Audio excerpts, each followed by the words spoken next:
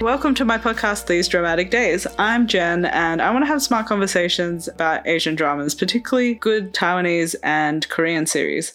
Hey everyone, I was really meaning to make an episode about 2521 after episode 8, but things just sort of got in the way, and so now with the drama finished, I thought it'd be the perfect time to make an episode to understand and process the ending, because of course this was one of the most difficult endings of a drama to watch, and as someone who's watched a lot of dramas over the years and seen a lot of difficult endings, that does not come lightly. I really do mean it when I say that this is one of the toughest endings I've had to watch. And I know this ending has brought about a lot of strong opinions online, but I'm going to say that I'm not someone who feels jaded by this ending. And while I think this ending is super painful, I also think it's quite beautiful as well. And that beauty comes from the fact that it reflects a lot of things that we relate to in real life. So things like cherishing memories, like accepting change and growing pains. And there's a lot of thoughtful messages, but I think the big take-home message in this series is that sometimes we meet people who love us deeply and shape us to be the people that we are today, but they don't always stay in our lives. And just because those relationships aren't permanent, it doesn't mean that they weren't important. And it may come to the point where we don't quite remember every single detail about that relationship, but I don't think we truly forget about them either. And I think the value of those relationships are shown through the people that we currently are. So as someone who's not really bitter about the ending but still finds that there's a lot of things to process, I wanted to talk through the ending with everyone. And I just want to make it clear that I'm not trying to convince anyone to love the ending. I know it takes time to get your head around it, and I also know that it may not be to everyone's taste. Like, not everyone has to think the same way and not everyone has to like the same things, but I do know how uncomfortable it is to feel really upset over the ending of a drama, to not be able to stop thinking about it. So what I want to do today is offer some words of comfort, offer a different perspective, and maybe offer some explanations that will help you to clarify things you don't understand. And I also thought it would be good to offer some closure. Like, I'm not the writer, so I can't change the ending for you, but what I can do is to offer some logical ideas that can close the loop on some of those loose ends that people keep going around in circles with. And then it's up to you whether or not you accept these ideas and whether or not you take them on board. But I hope they help you to make peace with the ending and to remember what you liked about the series in the first place. So this is my little guide on the topics I'll be talking about today. Number 1, I'm going to talk about the ending, and this will be full of spoilers. So if you haven't seen it and you're wondering why everyone is so depressed and talking about the series, please go watch it and then come back and listen to this episode. Number 2, I want to address all the main criticisms of the ending, and I want to talk about why some of these things happened the way they did and what sort of meanings that you get from that. Number 3, I want to talk about finding comfort and finding closure, and hopefully we can come up with some ideas that close some of those giant loopholes for you.